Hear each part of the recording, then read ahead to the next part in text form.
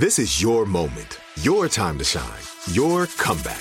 You're ready for the next step in your career, and you want an education employers respect. So you're not just going back to school, you're coming back with Purdue Global. Backed by Purdue University, one of the nation's most respected public universities, Purdue Global is built for people who bring their life experience into the online classroom. Purdue Global, Purdue's online university for working adults. Start your comeback today at purdueglobal.edu. Hey girlfriends, it's me, Carol Fisher, back with another season of the global #1 podcast, The Girlfriends. Last time, we investigated the murder of Gail Katz. This time, we're uncovering the identity of the woman who was buried in Gail's grave for a decade before she disappeared. Join me and the rest of the club as we tell her story. Listen to Season 2 of The Girlfriends, Our Lost Sister on the iHeartRadio app, Apple Podcasts, or wherever you get your podcasts.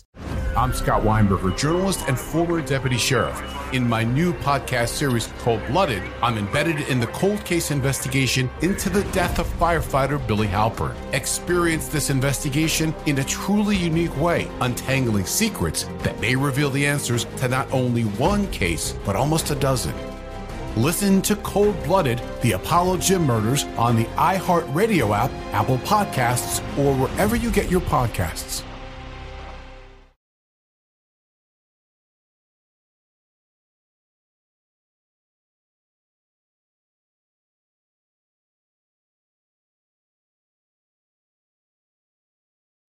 And you're here. Thanks for choosing the iHeartRadio and Coast to Coast AM Paranormal Podcast Network. Your quest for podcasts of the paranormal, supernatural, and the unexplained ends here. We invite you to enjoy all our shows we have on this network. And right now, let's start with Shades of the Afterlife with Sandra Champlain.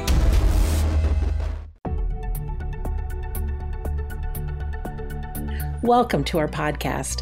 Please be aware the thoughts and opinions expressed by the host are their thoughts and opinions only and do not reflect those of iHeartMedia, iHeartRadio, Coast to Coast AM, employees of Premier Networks, or their sponsors and associates. We would like to encourage you to do your own research and discover the subject matter for yourself.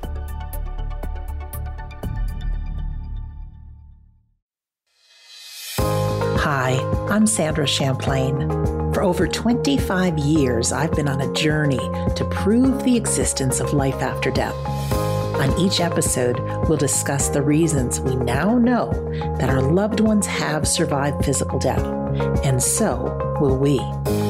Welcome to Shades of the Afterlife. In 1926, the physics professor William Barrett described a remarkable incident associated with a dying school-aged girl. The account is retold by the dying child's brother, who was present at the time. She knew she was passing away and was telling her mother how to dispose of her little personal belongings among her close friends and playmates, when she suddenly raised her eyes as though gazing at the ceiling toward the farther side of the room, and after looking steadily and apparently listening for a short time, slightly bowed her head and said, "Yes, Grandma, I am coming. Only just wait a little while, please." Our father asked her, "Hattie, do you see your grandma?" Seemingly surprised at the question, she promptly answered, "Yes, Papa. Can't you see her? She is right there waiting for me." At the same time, she pointed to the ceiling in the direction in which she had been gazing. Again, addressing the vision she evidently had of her grandmother, she scowled a little impatiently and said, "Yes, Grandma, I'm coming, but wait a minute, please." Then she turned once more to her mother and finished telling her of what her personal treasures were to give to her different friends. At last, giving her attention once more to her grandma, who was apparently urging her to come at once, she bade us each goodbye. Her voice was very feeble and faint, but the look in her eyes as she glanced briefly at each one of us was as lifelike and as intelligent as it could be. She then fixed her eyes steadily on the vision, but so faintly that we could just catch her words saying, "Yes, Grandma, I'm coming now." Then, without a struggle or evidence of pain of any kind, she gazed steadily in the direction she had pointed out to us, where she saw Grandma, until the absence of oxygen in her bloodstream, because respiration had ceased, leaving her hands and face covered with lifelessness. In 2009, I was part of a large medical study examining the last days and hours of life for palliative care patients in India. We interviewed 100 families about their loved ones' last days. In one of these interviews, I came upon a remarkable story of another child whose experience paralleled to the one I just recounted. Anita was an 8-year-old girl dying of AIDS, but with no medical history of opioid or painkiller use. In the week leading up to her death, her prescribed pharmacology therapy consisted of some antibiotics, antivirals, but most of these were refused by the child during this period. On the day that she died, Anita announced to her mother, in a very matter-of-fact way, that her late grandmother had come to sit with her. Her grandmother had died 4 months previously. The grandmother would sit beside her and chat, occasionally calling for her. "Mother," she had said, "don't hug or hold me anymore. Don't put me on your lap, because it's time for me to go now. Don't do any more things for me. I am going with grandmother, and I need to go now."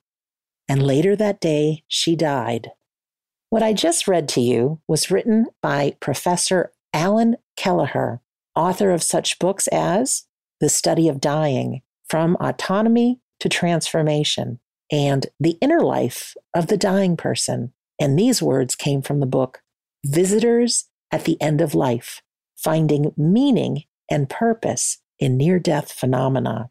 I know we've talked many times on Shades of the Afterlife about these deathbed visitors that come to us within days or hours or sometimes even a month before passing. Out of all the reasons we have to believe in the afterlife, for me, I think the most comforting stories I hear are about these visitors that come. We know and we trust that we have invisible beings and loved ones that join us on this earth, and they're cheering us on. And someday when we return home, we'll get to hug them again. But the fact that no one dies alone, that we have friends and loved ones that take us across the veil, well, those stories are so meaningful to me. So while we're here together, I'd like to share more stories of some of these wonderful visitors that take us home, and also give some comfort that we are never alone. It's not easy being human, and I don't think it was meant to be.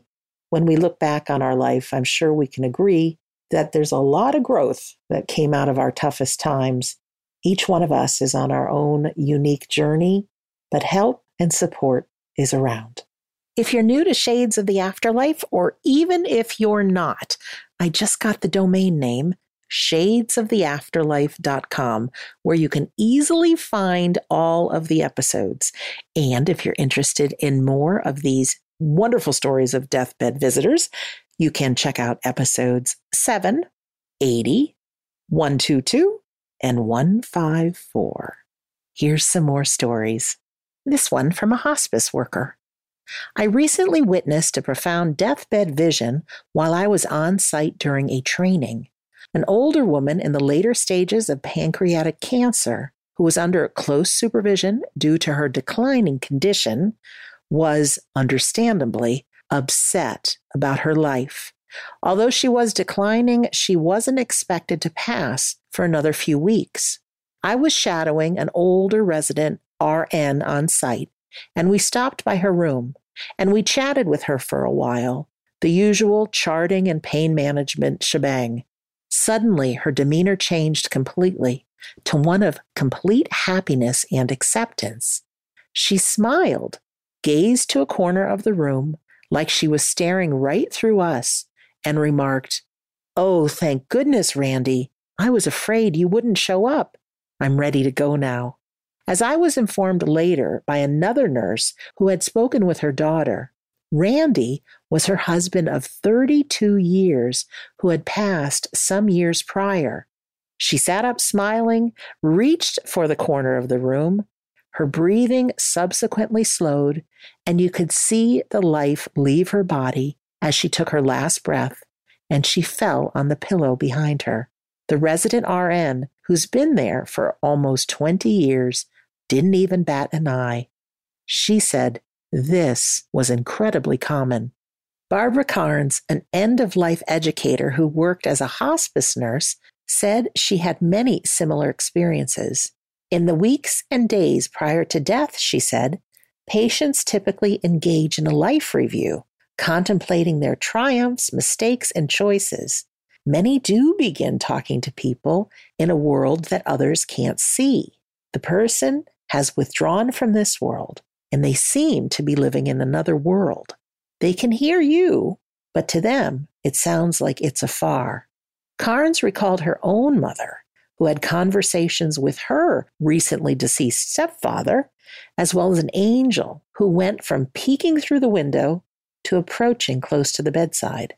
In another instance, Carnes said, a young boy born with AIDS began collecting money in the weeks prior to his death for a trip to see his parents, both of whom had died. Hours before his death, the 4-year-old started grinning, pointing to the upper corner of the bedroom and calling his mother by name. He stayed focused on that corner until he died. Carnes said, you can't convince me that his mom wasn't there to help him get from this world to the next. Psychologist Marilyn Mendoza, a clinical instructor of psychiatry at Tulane University Medical Center, became interested in deathbed visions after her mother experienced several. Early one Sunday afternoon, Mendoza was straightening up her mother's room as she lay in bed when her mother called her over and said she was ready to go. I hugged her and I gave her a kiss, and then it got really quiet, Mendoza said. And then the next thing was, she got really angry. She said, they tell me it's not my number, and I can't go yet. Another time, her mother reported that she couldn't leave because her mother, Mendoza's grandmother, with whom she'd had a tempestuous relationship, was blocking the doorway. Mendoza feels certain these issues were resolved before she died.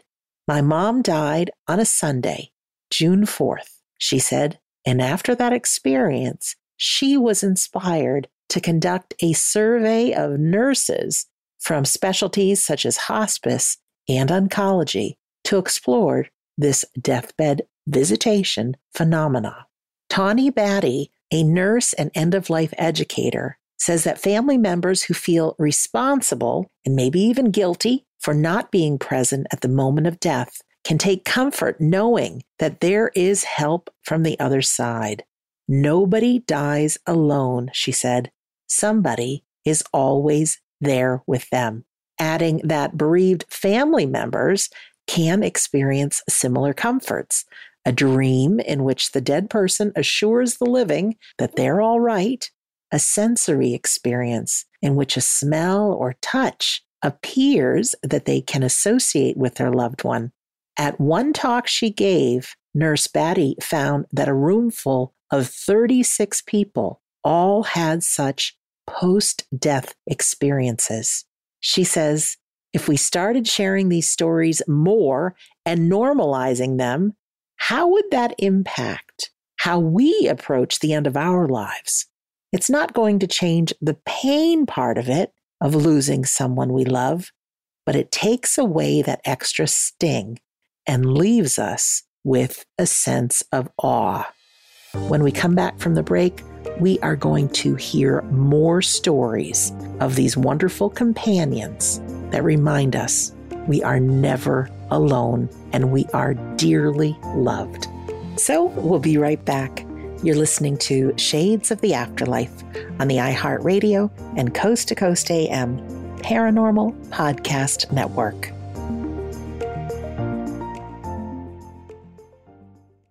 Stare right there. There's more Sandra coming right up.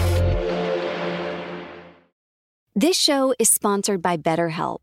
People don't always realize just how much their negative thoughts and experiences stick with them and weigh them down. You may find your brain constantly running through a highlight reel of bad moments. That comment your friend made last week that hurt your feelings. That frustrating thing your mom does. Or that silly thing you said in a meeting. Maybe it's time to get it all off your chest. Whether it's a tiny annoyance or something much bigger, talking about it can give you some relief and lead you to a potential solution. That's where therapy comes in. It's a safe space to share whatever's weighing you down and learn to process it so your internal highlight reel can focus on the good stuff. And BetterHelp offers affordable online therapy on a schedule that works for you. Connect with a licensed therapist by text, phone, or video call. Start the process in minutes and switch therapist anytime. Let it out with BetterHelp. Visit BetterHelp.com/shades today to get 10% off your first month. That's BetterHelp, HELP.com/shades. Hey girlfriends, it's me, Carol Fisher. I'm so excited to tell you about the brand new series of The Girlfriends. In season 1, we told you about the murder of Gail Katz at the hands of my ex-boyfriend Bob.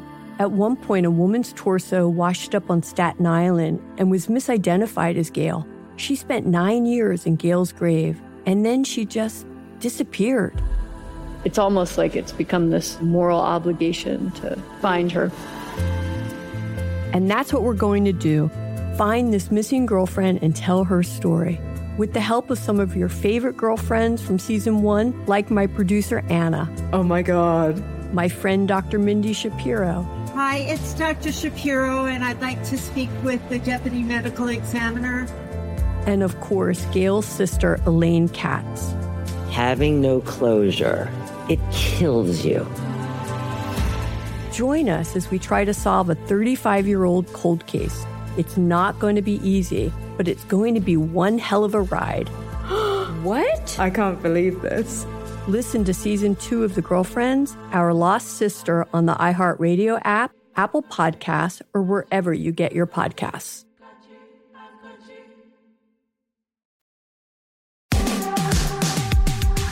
Take us with you anywhere. This is the iHeartRadio and Coast to Coast AM Paranormal Podcast Network.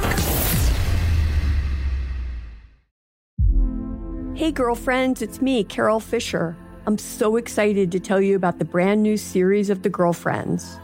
In season 1, we told you about the murder of Gail Katz at the hands of my ex-boyfriend Bob. At one point, a woman's torso washed up on Staten Island and was misidentified as Gail. She spent 9 years in Gail's grave, and then she just disappeared. It's almost like it's become this moral obligation to find her. And that's what we're going to do. Find this missing girlfriend and tell her story.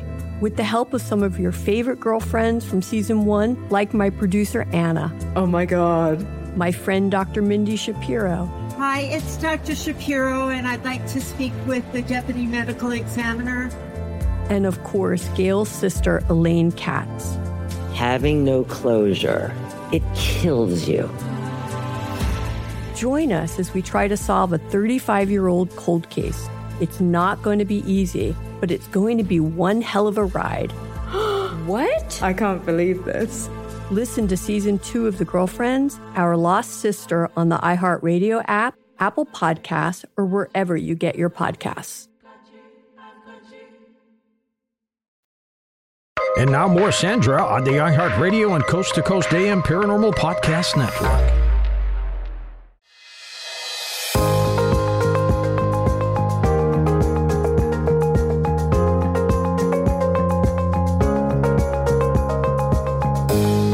Welcome back to Shades of the Afterlife. I'm Sandra Champlain. Lev Shestov said, "It happens sometimes that the angel of death, when he comes for a soul, sees that he has come too soon, that the man's term of life is not yet expired. So he does not take the soul away, but leaves the man with one of innumerable pairs of eyes, with which his body is covered, and then the man sees strange and new things, more than other men see, and more than he sees himself with his natural eyes. That quote hit a nerve for me. I remember a friend of mine, after she was diagnosed with breast cancer, she got a new lease on life. She said the little things that used to worry her became no big deal anymore. Sounds became brighter. Voices became happier. Colors became more intense. It was as if she was seeing the world through a new set of eyes. It reminds me of Dr. Wayne Dyer's quote, "When you change the way you look at things, the things you look at change." Whether it's a near-death experience, an illness, or perhaps we are with a loved one when they pass, and we're lucky enough to witness them experiencing a loved one coming for them, I think we do get that new vision, as this quote by Lev Shestov says, leaving us with an innumerable pair of eyes. When we talk about life after death, I think the reason we all want it, and we all want to know that it's true, is to help us live a better life, to know that our loved ones are still around, and that we'll get to see them again, and it can give some meaning to our life. I don't want any of us to have a near-death experience, but if we can have that transformation and be able to live a greater quality of life with fresh eyes that can experience so much, that's what I want from these episodes. Dr. Michael Barbato is a retired palliative care physician and author of the books Caring for the Dying and Reflections of a Setting Sun, Healing Experiences Around Death. He says, "I have worked as a palliative care doctor for almost 25 years. The transition from mainstream medicine was more challenging than I had imagined. For the first time, I encountered people in the course of their dying described experiences that defied logic. These included visions of predeceased relatives, prophetic dreams, out-of-body experiences, and waking from a comatose state immediately before death. Others exhibited a serenity I had not considered possible." He says, the magnificence of such enigmatic phenomena is captured in this one remarkable sentence spoken by an elderly woman to her grieving family just before she died. Beaming with a smile, she said, "My bags are packed. My boat has come. I am going on a beautiful holiday, and none of you can come with me." He shares these stories. Laura had been unwell for many months. She had an aggressive form of cancer that had spread throughout her body. She was a determined woman, and despite increasing weakness and weight loss, she tenaciously hung on to her independence. It ultimately took a fall at home before she would accept admission to the local palliative care unit. Over time, her condition deteriorated, and it became clear to her family and her carers that she was dying. Laura knew about her cancer, but, as had been her habit, she politely steered any conversation away from her ill health and welfare. She was frightened, and her fear of death had been exacerbated by the sudden and unexpected death of her husband, Tony, some weeks before. The family and hospital staff wondered how she would cope when the moment of truth came. The night before Laura died, she said to her daughter, "Tony is coming tonight." Stunned by this statement, her daughter asked, "What are you going to do?" To which Laura happily replied, "I think we will go dancing." Laura and Tony both loved dancing, and it was at a dance that they had first met. Laura died peacefully in her sleep that very night. And this is the story of Trent. Trent was a young man with rapidly advancing cancer. It had spread to his bones, which resulted in considerable pain. Despite frequent courses of radiotherapy and large doses of morphine, the pain increased, necessitating his admission to the hospital. Adjustments to treatment resulted in some, though not complete, pain relief. Despite the large doses of morphine, Trent remained lucid at all times. He was a popular personality, and his hospital room was always overflowing with visitors. One evening, his father joined the hordes of people in the room, and, As he went to sit on the only empty chair, his son called out, "Be careful, Dad. Don't sit on my friend." The father, looking at the empty chair, asked, "What friend?" "He is a good friend, and he is here to help me," Trent said. And he went on to explain that his friend had, unbeknown to everyone, been with him for several days and often occupied that chair when no one was around. Everyone was stunned. And the story of Jane. Several years ago, I was one of many doctors looking after 5-year-old Jane, who had leukemia. She had been sick for most of her short life, and at the time of my involvement, she was close to death. Although she was unable to express her feelings, she was clearly frightened, and for this reason, had, for the past few months, shared her parents' king-size bed at night. Every morning, her father would rise early to make his wife a cup of tea. Jane was usually asleep at these times. One morning, he was surprised to find her wide awake, but chose not to say anything as she was staring out the window and, for the first time in months, appeared serene, peaceful, with a smile on her face. When he returned some minutes later with the cup of tea, he found his daughter had died. It may be speculative, but I would like to believe Jane was not looking aimlessly out the window, but was enthralled by a deathbed visitor. An 8-year-old boy dying of cancer, whose parents had avoided talking to him about death, told them one day that he dreamed that Jesus had pulled up to his house in a big yellow bus and invited him aboard, telling him he was soon to die and come home. This is a story from Dr. Elizabeth Kubler-Ross. There was an American Indian woman who was hit by a hit-and-run driver on the highway and was near death when a total stranger stopped and asked if he could do anything to help her. She said, "No, there is nothing else you can do for me." But then on second thought, she said, "If one day you go to the Indian reservation, tell my mother that I was okay, that I was not only okay, but very happy because I am already with my dad." And then she died in the arms of the stranger. This man was so touched that he was at the right time at the right place that he drove 700 miles out of his way to the Indian reservation, where the American Indian mother told him that her husband, the victim's dad, died 1 hour before the car accident of a coronary on the Indian reservation, 700 miles apart. Dr. Christopher Kerr, who wrote the book Death is But a Dream, is the Chief Executive Officer and Chief Medical Officer of Hospice and Palliative Care, Buffalo, New York. Here is a clip of a son talking about his mother's end-of-life vision and her visitors. Well, just prior to her going into the unit, she was having those experiences here at home, especially like maybe she was home.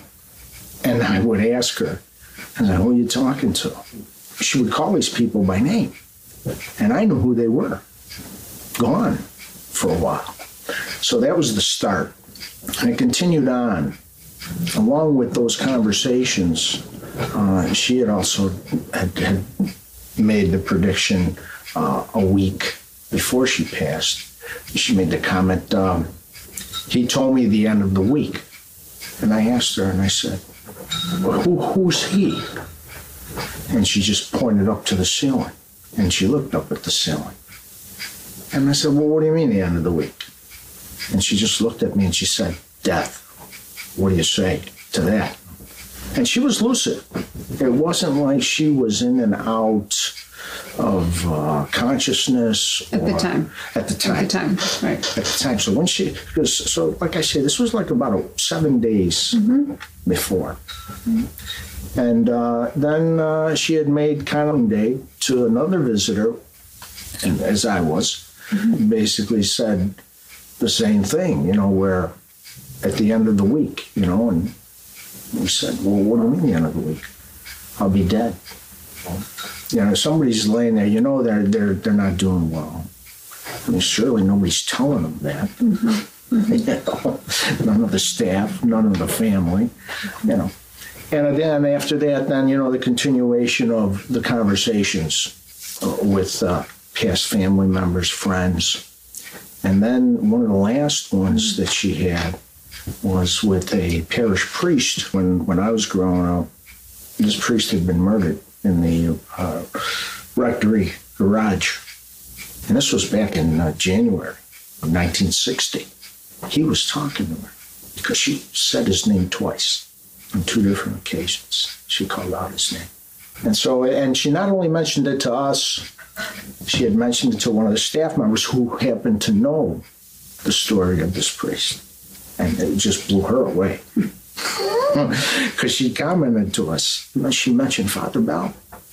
Probably up until the last 3 days, maybe. I would say, yeah. About the last 3 days. Mm-hmm. And then she was pretty much sedated pretty good. But looked very peaceful. Mm-hmm. You know, and like she had her conversations with the people who had come to her, you know, which I think brought her a lot of comfort, you know. But that's pretty much what covered those 11 days. And I was okay with all of it because I knew they were helping her get ready. Helping her get ready. It's a natural process, one that we are looked after, cared for, and we don't go through it alone. When we get back from break, we'll hear some words from the dying about living. You're listening to Shades of the Afterlife on the iHeartRadio and Coast to Coast AM Paranormal Podcast Network.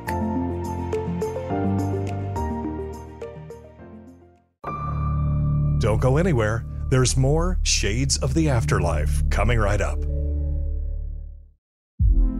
Hey girlfriends, it's me, Carol Fisher. I'm so excited to tell you about the brand new series of The Girlfriends. In season 1, we told you about the murder of Gail Katz at the hands of my ex-boyfriend Bob. At one point, a woman's torso washed up on Staten Island and was misidentified as Gail. She spent 9 years in Gail's grave, and then she just disappeared. It's almost like it's become this moral obligation to find her. And that's what we're going to do. Find this missing girlfriend and tell her story. With the help of some of your favorite girlfriends from season 1, like my producer, Anna. Oh my God. My friend, Dr. Mindy Shapiro. Hi, it's Dr. Shapiro, and I'd like to speak with the Deputy Medical Examiner. And of course, Gail's sister, Elaine Katz. Having no closure, it kills you. Join us as we try to solve a 35-year-old cold case. It's not going to be easy, but it's going to be one hell of a ride. What? I can't believe this. Listen to season 2 of The Girlfriends, Our Lost Sister on the iHeartRadio app, Apple Podcasts, or wherever you get your podcasts. I'm Scott Weinberger, journalist and former deputy sheriff. In my new podcast series, Cold Blooded, The Apollo Gym Murders, I'm embedded in the cold case investigation into the death of firefighter Billy Halpern. It's just a shame, that they took him from us. Experience this investigation in a truly unique way, knocking on doors, uncovering new evidence, including the DNA of a potential killer. My name is Danny Smith. I'm a detective with Miramar Police Department. This is Scott Weinberger. We're actually reopening an old case, and your name came up. Untangling secrets that may reveal the answers to not only one murder, but almost a dozen. I thought they were going to kill me, so I kept my mouth shut and I didn't say anything. All these years, I didn't say anything. Listen to Cold Blooded, The Apollo Gym Murders on the iHeartRadio app, Apple Podcasts, or wherever you get your podcasts.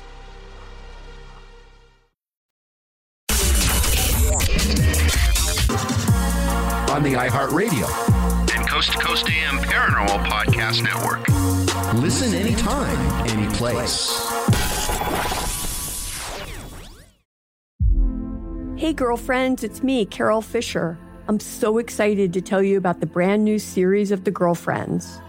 In season 1, we told you about the murder of Gail Katz at the hands of my ex-boyfriend Bob. At one point, a woman's torso washed up on Staten Island and was misidentified as Gail. She spent 9 years in Gail's grave, and then she just disappeared. It's almost like it's become this moral obligation to find her. And that's what we're going to do. Find this missing girlfriend and tell her story. With the help of some of your favorite girlfriends from season 1, like my producer, Anna. Oh my God. My friend, Dr. Mindy Shapiro. Hi, it's Dr. Shapiro, and I'd like to speak with the Deputy Medical Examiner. And of course, Gail's sister, Elaine Katz. Having no closure, it kills you. Join us as we try to solve a 35-year-old cold case. It's not going to be easy, but it's going to be one hell of a ride. What? I can't believe this. Listen to season 2 of The Girlfriends, Our Lost Sister on the iHeartRadio app, Apple Podcasts, or wherever you get your podcasts. Hey, this is George Norrie, and you're listening to the iHeartRadio and Coast to Coast AM Paranormal Podcast Network. Thanks for being here. Now let's get back to more with Sandra.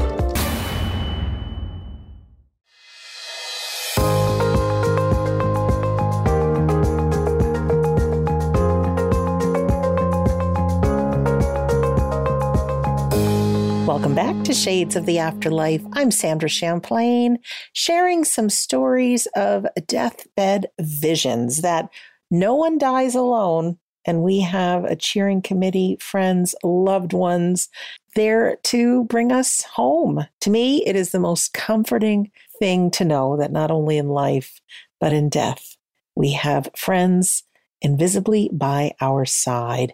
In this segment, I want you to hear the voices of some of the dying and some of their experiences, and one is even a message for the living. Now, these dreams are true to life. They are just as clear as if the dying person is talking to a doctor or a family member in the room. They are absolutely that real. If you have not yet gotten yourself a copy of the book, Death is But a Dream by Dr. Christopher Kerr, I highly recommend it. As a hospice physician, he studied more than 1,600 dying patients and tells so many incredible stories. This next story comes from Palliative Care Buffalo, and this is the story told by Jean. This was a very significant thing. But when I woke up, I was happy. It left me with a good feeling that somebody was there. I was laying in bed, and people were walking very slowly by me. The right-hand side, I didn't know, but they were all very friendly, and they touched my arm or my hand when they went by. But the other side were people that I knew. My mom and dad were there, my uncle. Everybody I knew that was dead was there. And they passed and did the same thing. The only thing was, my husband wasn't there, nor was my dog. And I knew that I would be seeing them or hoping to see them. During the period of time after I woke up, the next day I assume, I felt good. I felt good to see some people. And the other ones didn't bother me either. When I told my family that I was happy about it, and that's what they asked. How does it make you feel? Well, I feel good about it. I thought it was a good dream, but boy, I remember seeing every piece of their face. And I mean, I know that was my mom and dad and uncle and my brother-in-law. And I have seen my mother recently more.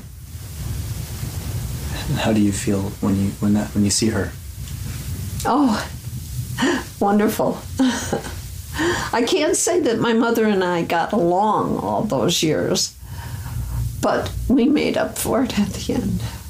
Yeah, but I never realized it as much as lately. It seems like I'm doing more and having more substantial dreams than if people would understand them or go poo-poo and, say, I don't believe in that kind of stuff. I think more and more people are getting a little bit more hip to dreams than they were before. Dr. Kerr says some patients described dead friends and relatives in these dreams as waiting for them. One woman reported that she had both waking and sleeping dreams of 6 family members in her room. She added that they were waiting for me and that she felt it was really good to see them. 3 days before another woman died, she reported experiencing both waking visions and dreams of being at the top of a staircase with her dead husband waiting for her at the bottom of the staircase. Once again, the presence of these dead friends and family members was experienced as comforting. There were patients, however, who expressed that they were not ready to die, and these patients experienced some distress at the fact that the dead were, in fact, waiting for them. Next, I'd like to play for you some words from Alice. Alice is a palliative care patient, and her words with her illness are somewhat muffled.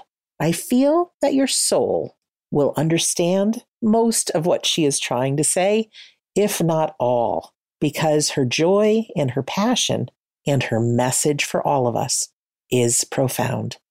Here's Alice. My name is Alice Miller. I'm 79. Was married twice. My first husband died. My second husband I discarded. I have 3 surviving children. My youngest son died. I'm presently in independent living. I've got a terminal disease. It's not curable, not treatable. A number of diseases, but that's the main one. And I'm not going to live that long, much longer. We don't know. I'm having fun. And there's a campus minister that comes around. Her name is Renee. And she leads me through a meditation. And she usually plays a song.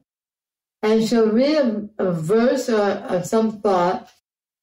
But this time she started out with, "Here I am, Lord," which is a very wonderful song that I like. I used to be able to talk.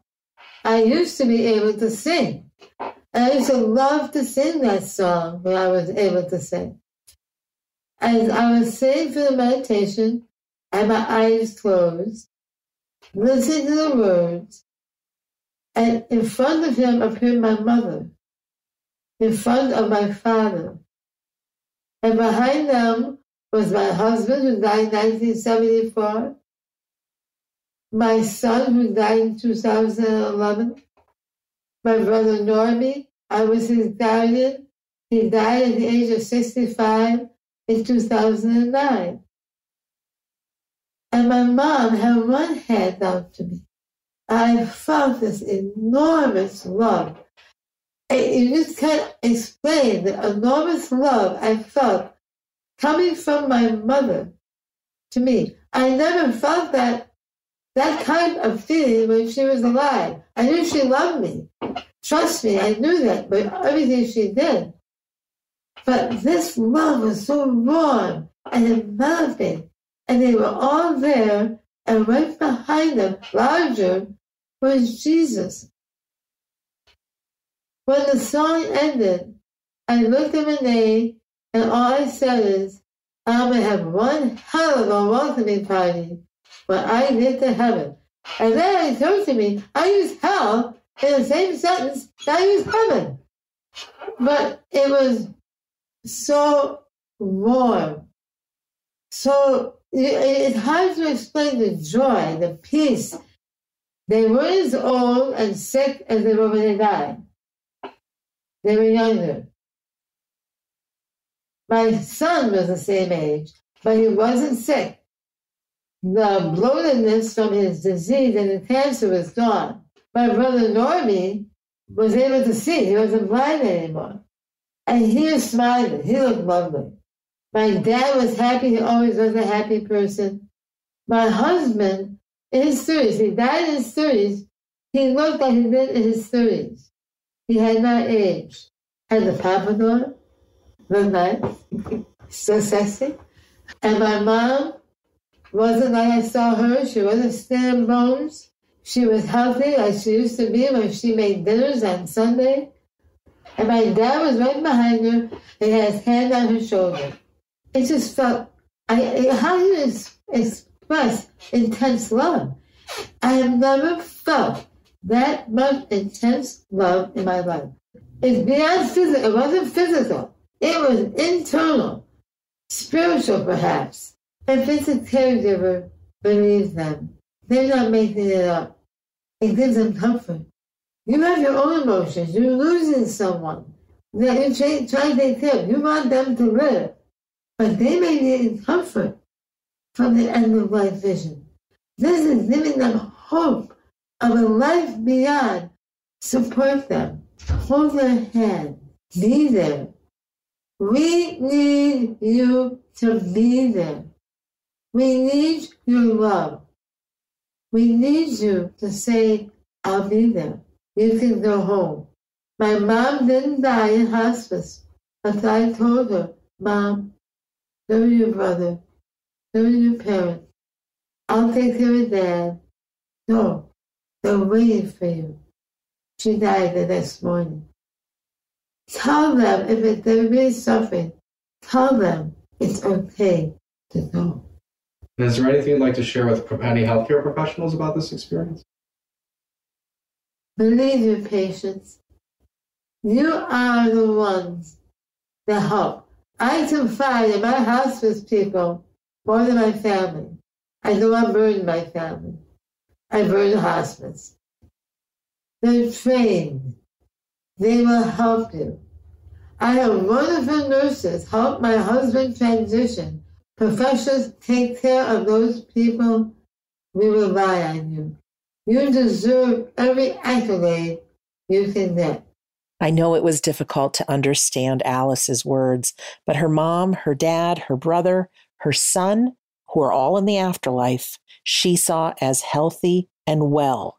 Her brother was no longer blind. Her son, who died very bloated from cancer, was healthy, young, and well. And her husband looked in his 30s with his pompadour hairdo, and she said he was sexy. Her message is, you may be losing someone and you want them to live, but at the end of their life, support them, hold their hand, be there for them, understand their visions are real. And her message for healthcare providers, believe your patients, that she confided in her hospice people more than her family. They were trained and they could take it. And she gave accolades to the healthcare providers and how special they are. Let's go to the break, and there's much more to come. You're listening to Shades of the Afterlife on the iHeartRadio and Coast to Coast AM Paranormal Podcast Network.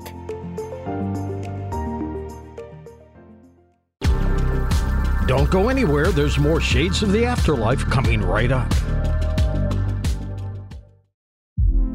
Hey, girlfriends, it's me, Carol Fisher. I'm so excited to tell you about the brand new series of The Girlfriends. In season 1, we told you about the murder of Gail Katz at the hands of my ex-boyfriend, Bob. At one point, a woman's torso washed up on Staten Island and was misidentified as Gail. She spent 9 years in Gail's grave, and then she just disappeared. It's almost like it's become this moral obligation to find her.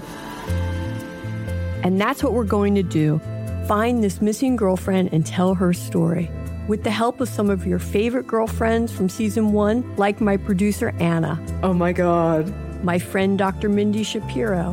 Hi, it's Dr. Shapiro, and I'd like to speak with the Deputy Medical Examiner. And of course, Gail's sister, Elaine Katz. Having no closure, it kills you. Join us as we try to solve a 35-year-old cold case. It's not going to be easy, but it's going to be one hell of a ride. What? I can't believe this. Listen to season 2 of The Girlfriends, Our Lost Sister on the iHeartRadio app, Apple Podcasts, or wherever you get your podcasts. I'm Scott Weinberger, journalist and former deputy sheriff. In my new podcast series, Cold Blooded, the Apollo Gym murders, I'm embedded in the cold case investigation into the death of firefighter Billy Halpern. It's just a shame, that they took him from us. Experience this investigation in a truly unique way, knocking on doors, uncovering new evidence, including the DNA of a potential killer. My name is Danny Smith. I'm a detective with Miramar Police Department. This is Scott Weinberger.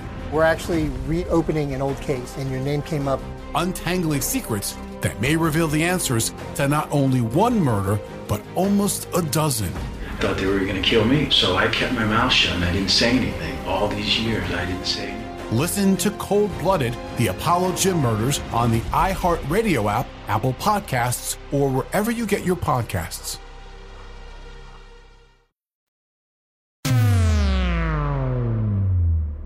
Hey, it's producer Tom, and you're right where you need to be. This is the iHeartRadio and Coast to Coast AM Paranormal Podcast Network.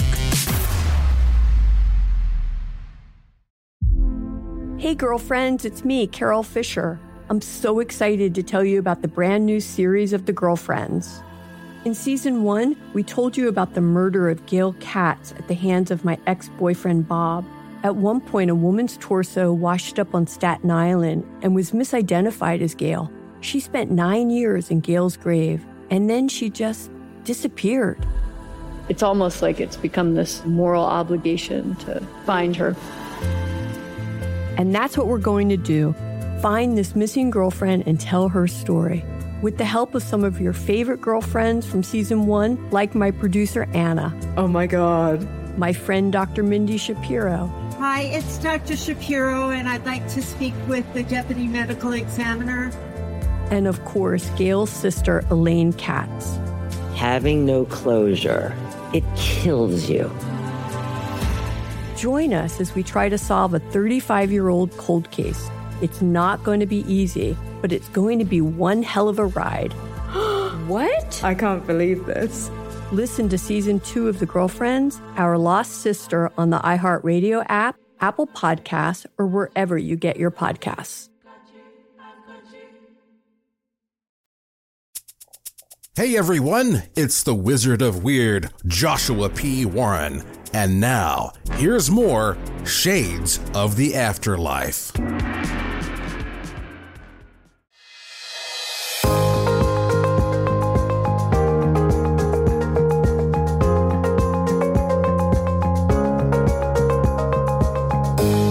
Welcome back to Shades of the Afterlife. I'm Sandra Champlain. Back in 2021, Las Vegas aerospace entrepreneur Robert Bigelow announced his very first contest looking for evidence of life after death.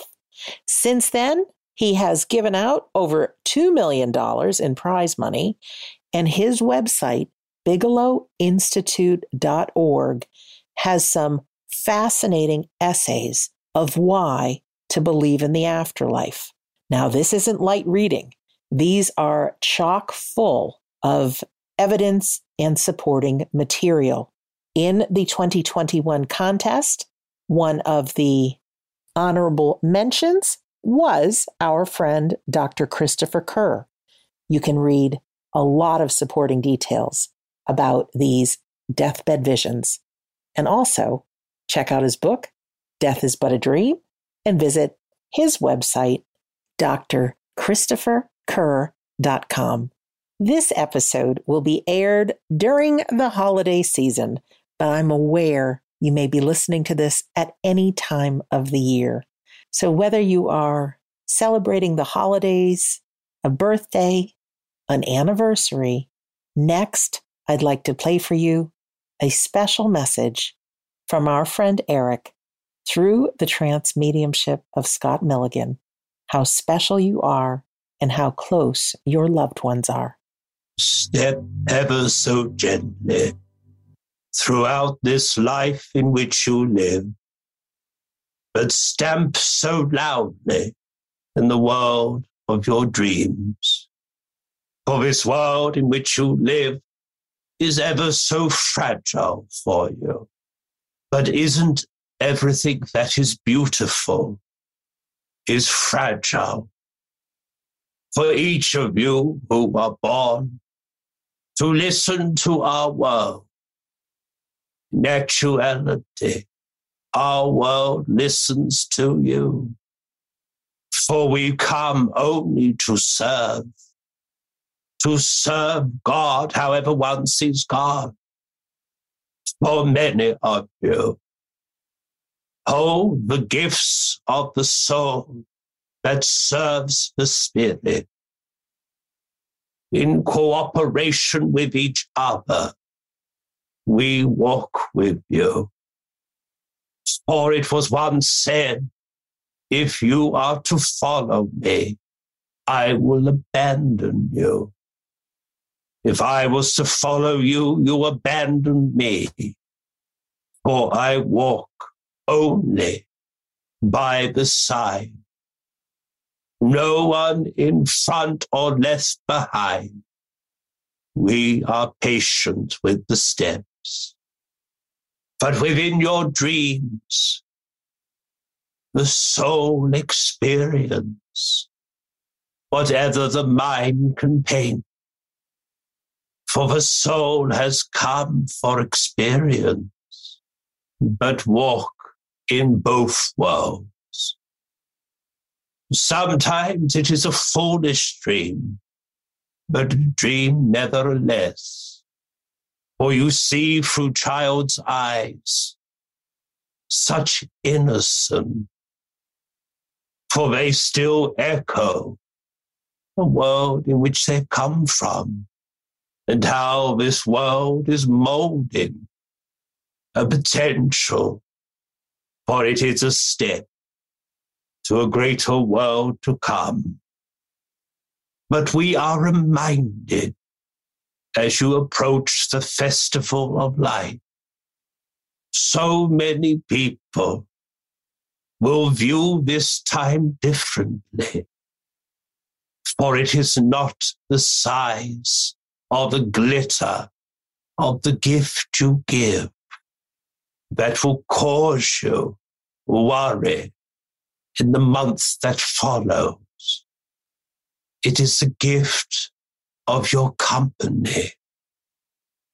For a child to be heard, a child to stand with you, to create memory. That is the gift that they carry for eternity. For a toy that is given today will simply be discarded as this world continues to influence.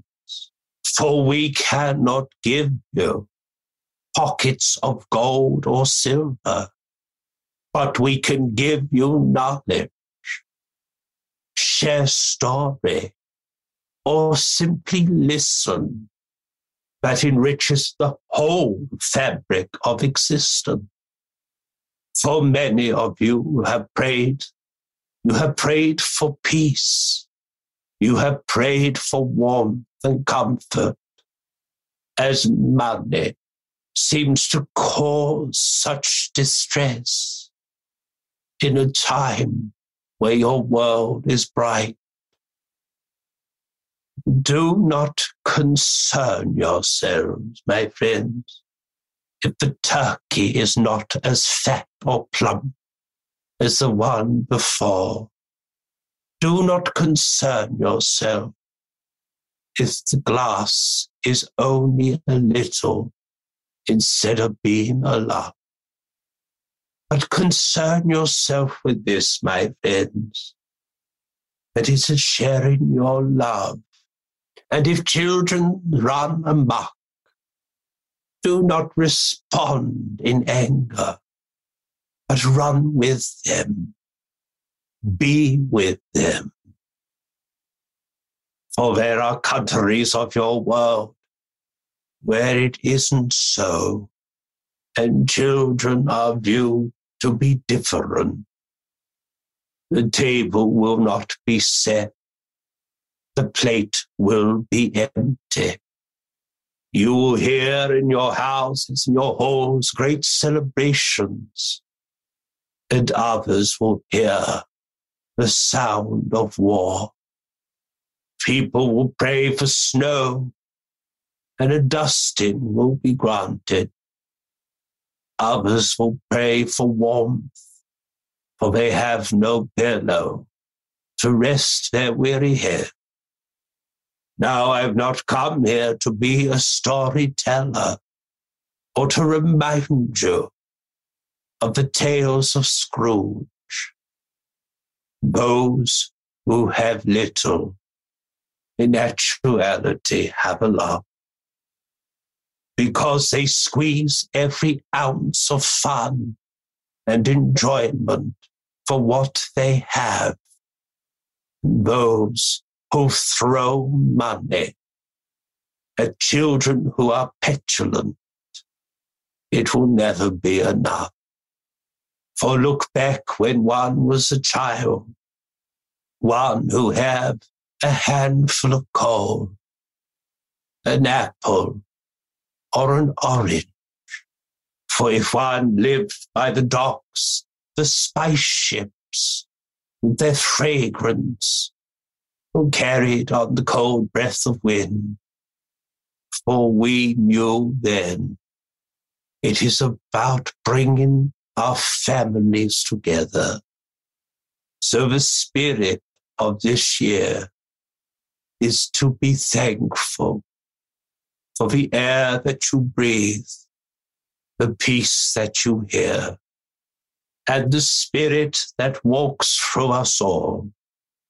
No matter what faith you carry, you could always find enjoyment listening to others who are celebrating at this time.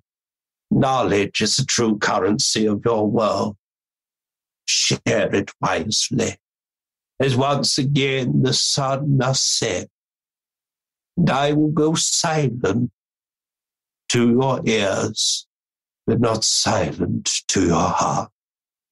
For if you are to place your hand across your heart, what you feel is your beat of your own heart, but also the love, the one that stands with you is trying to say, I'm still there.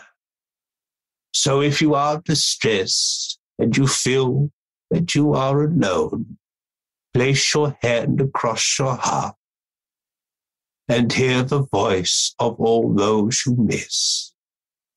We are carried in your heart as you are carried in our love. Good day to you, my friend. And good day to Eric. You can meet Eric and ask your own questions on a Friday with Scott Milligan and myself. You can simply find our next In the Arms of Eternity at WeDon'tDie.com. Click on the store page. And you can also come visit me on the free Sunday Gathering inspirational service with medium demonstration included. As I said in the beginning, I know life is hard. I want to leave you with this quote from Silver Birch. The seed of truth cannot grow where the heart is hard and the mind is stony, but can flourish only where there is a receptive soul, one who is ready to receive truth and to follow truth wherever she leads. Before you are ready for truth to dwell in your midst, you must have endured some of those experiences which life provides in order to make you ready for the truth. When you had those experiences, you may have thought that life was bitter and harsh and unkind, that you were forgotten or lonely or neglected, and fate had dealt you a very hard blow. But the soul grows through adversity, and the pure gold emerges after the processes of crushing and refining have taken place. Remember, the diamond takes a whole lot of time and pressure to become a gem. And remember the pearl, that bit of sand, the irritant that polishes one to be a beauty. My friend, you are never alone. You are loved. Now, I have a request that you go do something nice for yourself or treat yourself to something. I'm Sandra Champlain. Thank you for listening to Shades of the Afterlife on the iHeartRadio and Coast to Coast AM Paranormal Podcast Network.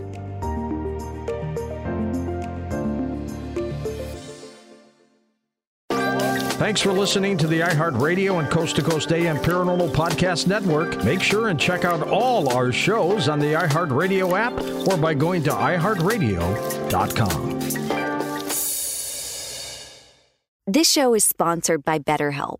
It's a simple truth. No matter who you are, mental health challenges can affect you, and how you manage them can make all the difference. That's why everyone should have access to mental health support that meets them where they are and helps them get through. BetterHelp provides online therapy on your schedule. It's flexible, simple to use, and more affordable than in-person therapy. Connect with a licensed therapist selected just for you. Learn more at BetterHelp.com. That's BetterHelp.com.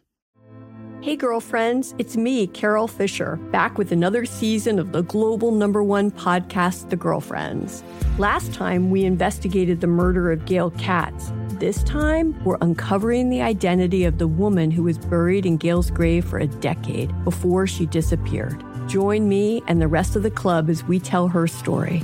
Listen to Season 2 of The Girlfriends, Our Lost Sister on the iHeartRadio app, Apple Podcasts, or wherever you get your podcasts. I'm Scott Weinberger, journalist and former deputy sheriff. In my new podcast series called Blooded, I'm embedded in the cold case investigation into the death of firefighter Billy Halpern. Experience this investigation in a truly unique way, untangling secrets that may reveal the answers to not only one case, but almost a dozen.